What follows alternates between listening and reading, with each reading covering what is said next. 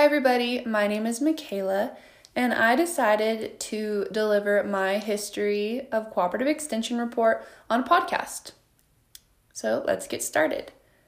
The history of cooperative extension can be summarized by looking at a series of partnerships between federal, state, and local governments with the mutual goal to serve the public. This research-based information works to not only sustain but better lives and communities. To break this down further, we will look at who, what, when, where, why, and how. Let's begin with how and when with the general acts that were passed to create cooperative extension. In order to fulfill any partnerships or goals, there had to be a way to obtain the research and the education.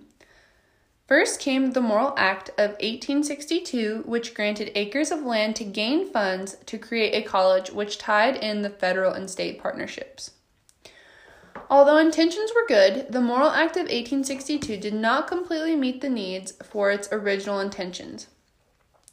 Thus, the Morrill Act of 1890 was created to help establish the beginning of land-grant universities. Education needs research, and this initiated the establishment of the Hatch Act of 1887. This act supported research stations to help improve the growth and education of rural areas. Years later, in 1914, the Smith-Lever Act was created. This act helped officially connect the local level by creating an alliance between the land-grant universities and the United States Department of Agriculture, with a goal to provide education in agriculture and home economics to everyone. In later years, the Land Grant Status Act of 1994 was created to create even further reach by including tribal colleges to the land-grant university system. Please note that there have been several acts created in order for cooperative extension to adapt to its audience and ever-changing advances. Now we need to clarify who and where. As previously stated, the history and ongoing partnerships in cooperative extension are federal, state, and local. The federal partnership is with the National Institute of Food and Agriculture, also known as NIFA. NIFA is the link from the United States Department of Agriculture, the USDA, to the universities built with land grants. The universities such as Colorado State University, previously known as Colorado Agriculture College, help disperse administration throughout areas and counties, which provides the local level with resources. The state of Colorado happened to already have the concept of the extension agent prior to the Smith-Lever Act. Logan County had the first extension agent on October 1st, 1912. Shortly after this, more counties followed along and appointed their own extension agents. A few years later, in 1917, Colorado legislation, or the General Assembly, allocated funds towards extension work. In 1963, Colorado legislation sanctioned county commissioners to begin cooperative agreements with the Board of Governors of the Colorado State University system and other counties to help assist financially with extension programs.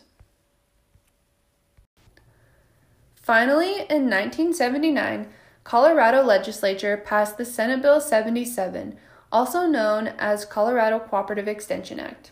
Due to the hard work of the pioneers of cooperative extension, state legislature created what we now know as Colorado State University Extension Service. This then allowed for the creation of advisory committees, which helped direct administration toward the needs of their communities and areas of focus for programming. One of the less desired but most important sections of the bill discussed reporting and accountability. This is how CSU Extension receives and keeps their funding. Without funding, there are no programs or salaries, and as agents, that is something to remember. At the local level, we have evolved from county agriculturists to county agents, with several areas of focus. There are now several specialties, including but not limited to ag and natural resources, livestock, family consumer sciences, and 4-H and youth development. Because of the abundant employment throughout counties and the Senate Bill 77, CSU Extension is broken into regions with a regional director and area directors to help guide area extension agents as they educate their communities. And now for our what and why. Colorado State University Extension's mission statement is empower Coloradans to address important and emerging community issues using dynamic, science-based educational resources.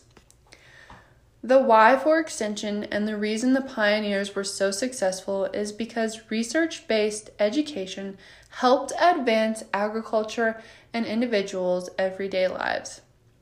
The world is ever-changing and so is education, which makes continuing education and research to meet the advances of the world is so important. And that wraps up the history of CSU Extension. If you have any questions, please let me know.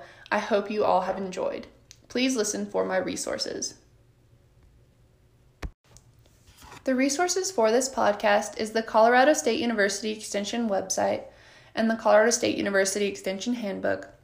Also, our class text, Education Through Cooperative Extension, 3rd edition, by Brenda Sievers and Donna Graham.